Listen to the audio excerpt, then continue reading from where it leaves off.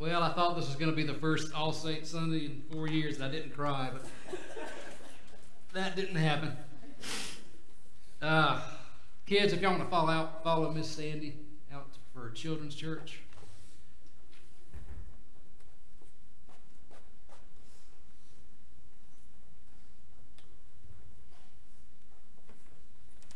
See, all the scriptures that we're going to look at this morning are going to sound very, very familiar to you because they're not exact scriptures, but they're very close to a number of the scriptures that we have covered really since my coming to Bemis. And we've talked about a lot of this material, a lot of the themes of this material over a period of weeks, really. On this All Saints Sunday, though, what I want us to do when we take a look at these scriptures is I want us to take a look at them from maybe a slightly different view. I'm going to read these real slow. And as I do, I don't want you to think of them as, usually when we would teach, when I would preach on these scriptures, it would be a discipleship sermon, or it would be a teaching sermon on the kingdom of God and how the love that Christ calls us to and that type of thing. And certainly that's the primary message in it. But I want you to look at them a little bit differently today as we read them. I'm going to read them again real slow. And what I want you to envision this time around is, don't think of these scriptures being pointed directly to you, which they are. They are. That's the main way to teach these and preach these. But I want you to look at it from a different angle as we read them. I want you to envision on this All Saints Sunday, I want you to think and I want you to envision somebody or some people in your lives who have really embodied these scriptures. Think of those who maybe we've known them personally, or maybe they may even be a historical figure in the church or in Christianity. Think of those lives who you know, who you think of, who come to mind when you hear these scriptures. Those people who exude the very essence of what we see Christ calling us to here. It comes out of the Gospel of Luke, chapter 6, starting in verse 27.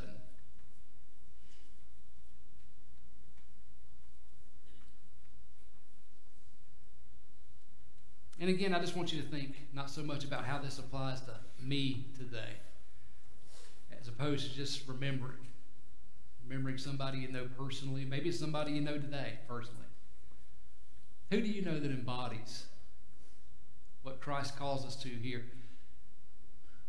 To you who are listening, I say, love your enemies, do not do good to those who hate you.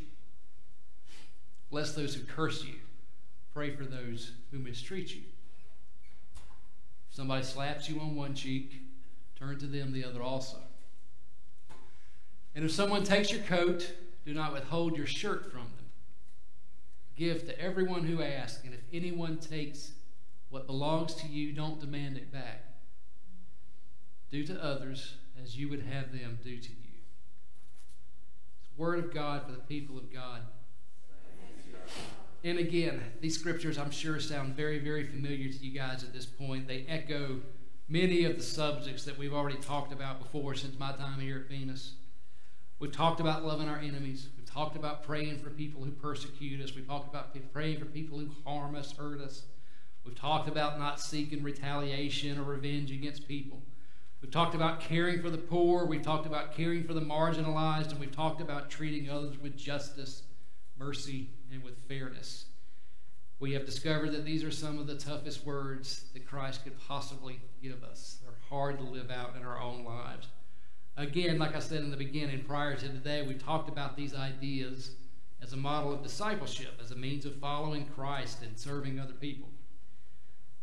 For this day, though, I again want you and want us to look into these verses to think and to remember those who we have loved, those who have gone before us, those who once more embodied all of the qualities and all of the practices espoused here by Christ himself, those who lived, those who really expressed saintly love.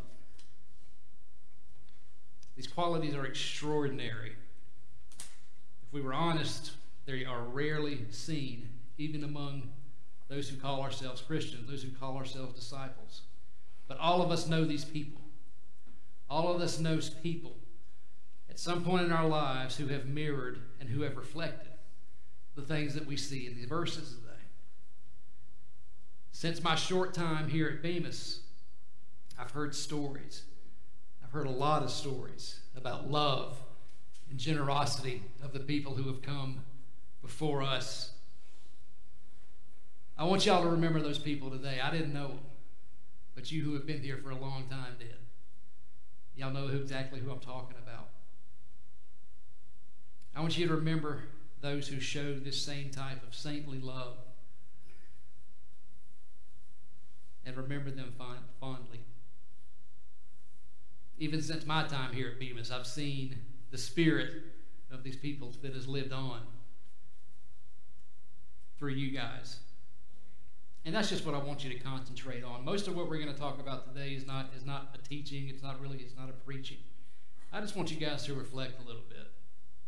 And I picked these verses specifically because, again, they're some of the hardest things that Christ calls us to. And if we were honest, most of us don't live up to these, but we know those who do, and we know those who have.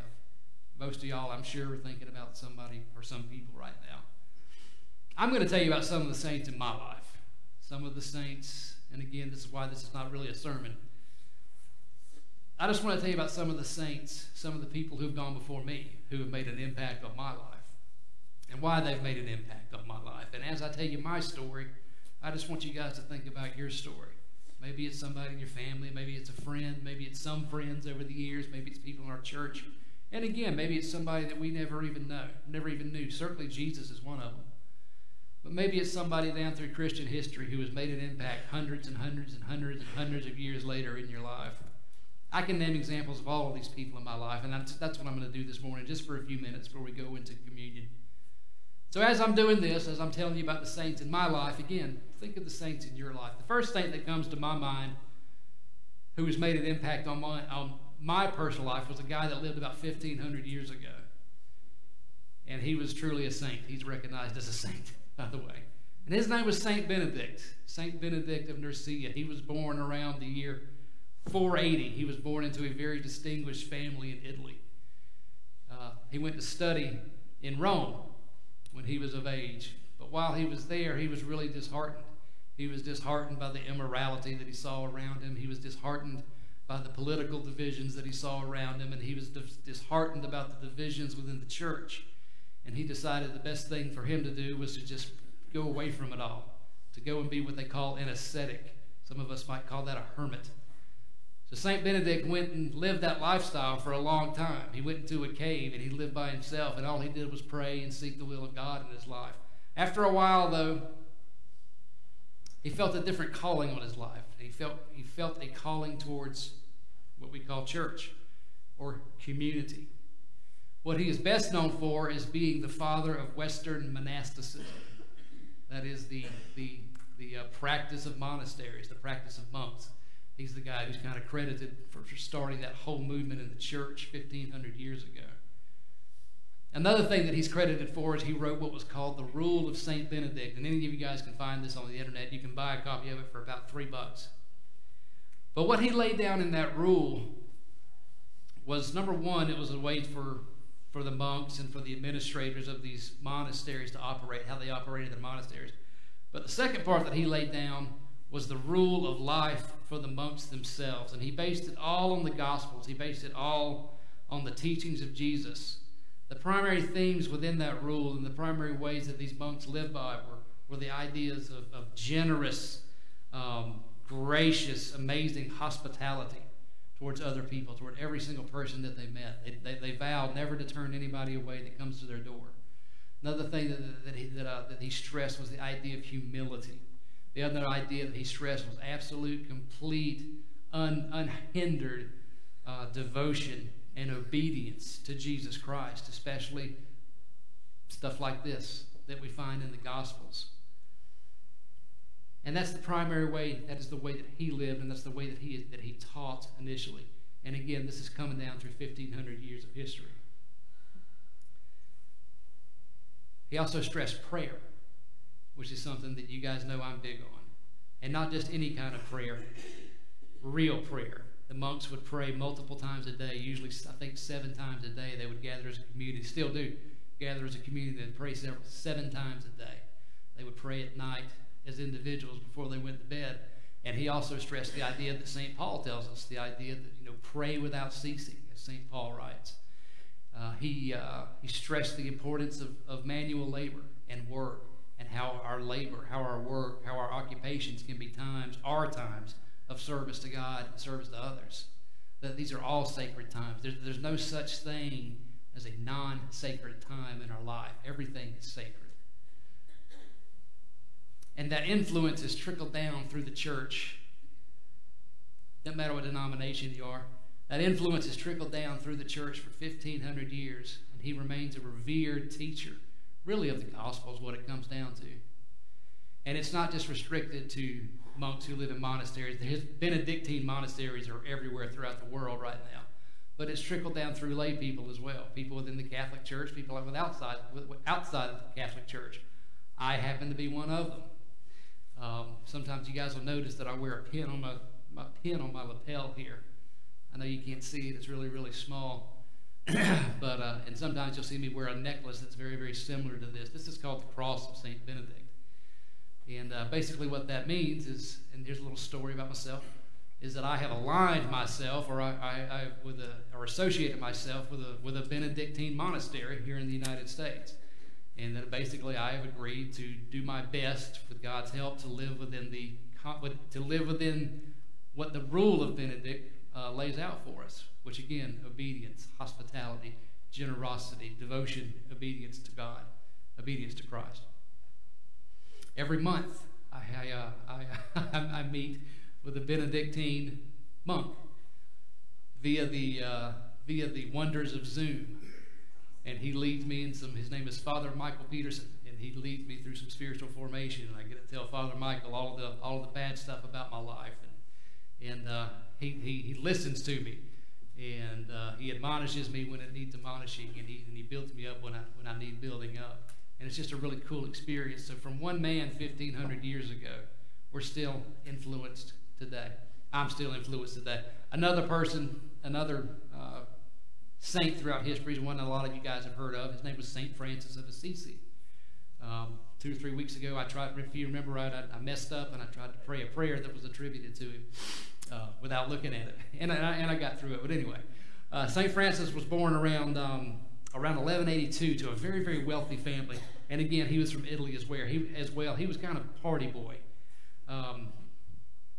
Again, his family was very, very well off, and he spent his early years doing things that a lot of us do anyway. I certainly did, living it up and spending money and basically partying and indulging in all the indulgences of life. He began to experience a conversion around age 20. And at the age of 20, St. Francis renounced all of his wealth. It ticked his father off really, really bad. He renounced all of his wealth, and at one point he stripped himself bare in the middle of the streets of all clothes that he had, and he devoted himself to a lifetime of poverty. St. Francis was a little bit crazy, we might call him today. But he had one basic rule, and that was to follow the teachings of Jesus Christ and to walk in his footsteps in all ways possible. All this stuff that we read out of the gospel so often, he took every word of that literally. And he lived a life of sold-out devotion to God. Sold-out devotion to God, serving the poor being one of his primary distinctives. So here we are, hundreds of years later. This guy is still influencing churches and still influencing communities and individuals. 800 years later. His main thing was the idea of renewal and revival. He didn't like what he saw was going on in the church during his time either. He felt a call of God to rebuild his church. And what that meant to Francis was to mimic everything that Christ was, everything that Christ taught. And he started a movement. And once again, I'll say it to you, 800 years later, this guy is still an influence on people.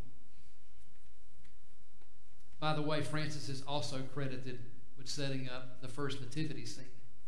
So that's where we get that tradition from. Another guy in church history that sticks out to me is John Wesley as a major influence in my own life, as a major saint in my own life. Wesley, as we all know, was the founder of Methodism, even though he did not intend to start a new denomination. He was an Anglican priest, and he died an Anglican priest. Methodism really took off after he passed away. And once again, just as Francis before him, Wesley's main mission was the renewal of the church. He did not like the things that he saw transpiring in the church, and he believed that he had a call of God to participate in renewing and rebuilding God's church, and that's exactly what he did. He started over in England. He began a movement called the Holy Club. If you guys gathered with us on Wednesday nights for the last two and a half months or so, we read a lot about this stuff. And they would watch over one another. That's what this Holy Club was called. It was all about watching over one another in love. And they would ask each other some very distinct questions, some very personal questions. How have you sinned lately? Are you willing to repent of your sins? Those types of things. And that's how Methodism really began before it took off. He took his message of salvation, and this is what made the church mad at him in England, by the way. He took his message of salvation to the poor, and he took his message of salvation to the marginalized. He preached in fields, which was kind of unbecoming in that culture. He preached in fields to thousands of people, and thousands of people came to Christ. He was looked on shamefully by the church because of this practice. He stressed the idea of entire sanctification, another topic that we've talked about on Wednesday nights. This idea of us growing in perfect love for God and perfect love for our neighbors, perfect holy love. He also stressed the idea of social action, that Christianity is not just about my beliefs, and it's not just about my personal relationship with God. It is that, but we can't, to deny the fact that we have a social responsibility would have been an unknown idea to Wesley. He took his individual calling as a Christian, and he took the Gospels and the prophets of the Old Testament seriously. And he said, we have to be involved in social action. And he was known for that. Wesley was adamantly opposed to the slave trade in England. He saw the slave trade in the United States as absolutely abominable. Wesley was anti-slavery before anti-slavery was cool, so to speak. 200 years almost, 150 years almost before it became illegal over here. He was very unpopular, to say the least, at the time. But this is one way that he put his Christianity into social action, through his anti-slavery practices, through assisting the poor, through visiting the imprisoned. The Methodist Church exists today because of him and his brother Charles.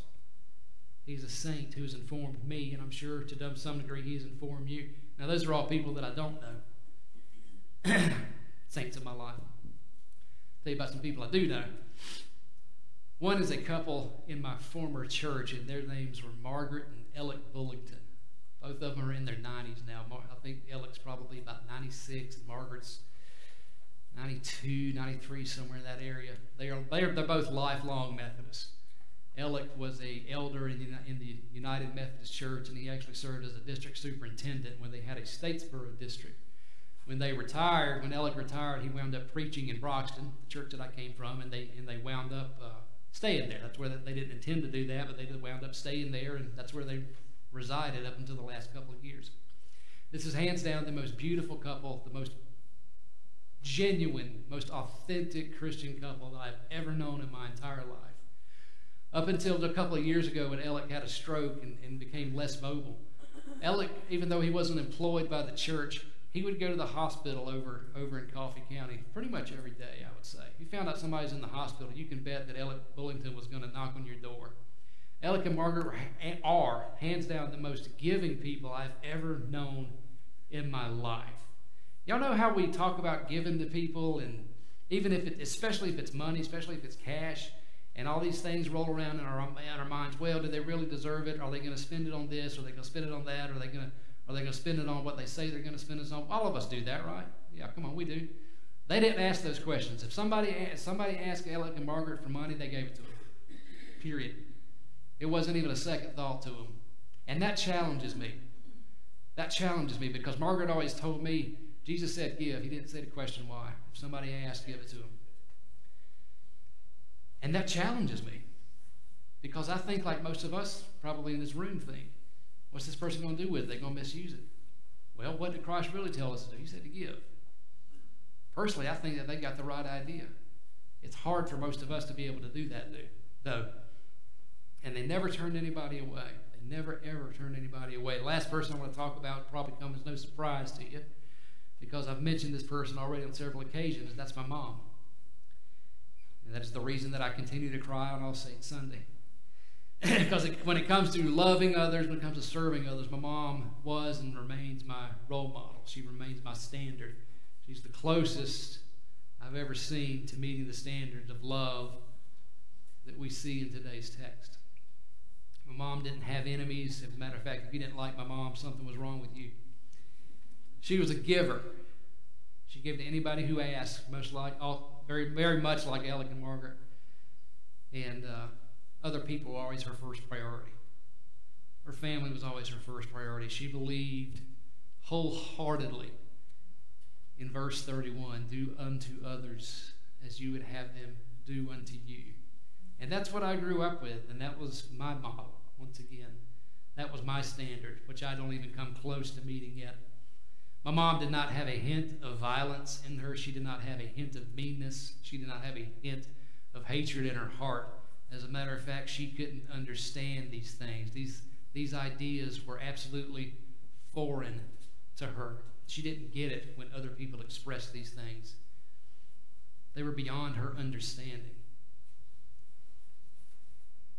Even when people like me caused my mom pain, and I did cause her some pain in my earlier years, she endured it, and she retaliated with love, and she retaliated with kindness. So those are just some of my saints. And again, I'm not here to tell you about myself necessarily, but I do remember these things on All Saints Day. And I want you guys to remember those people too. We've all got them. Again, if we've known them personally, or whether we've been told about them, or maybe they are a historical Christian figure.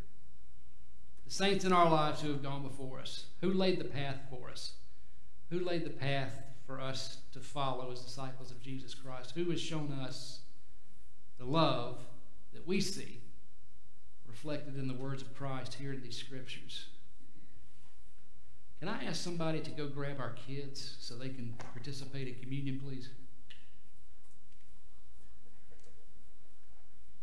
And as we remember our salvation this morning, as we remember the saint of all saints, Christ, who gave us the ultimate gift of salvation, we're also going to remember some of these people in our lives. Some of these people who have meant so much to us. Some of these people who have influenced us, and again, who have laid the path for us to follow, who have set the standards for our own discipleship and our own Christianity.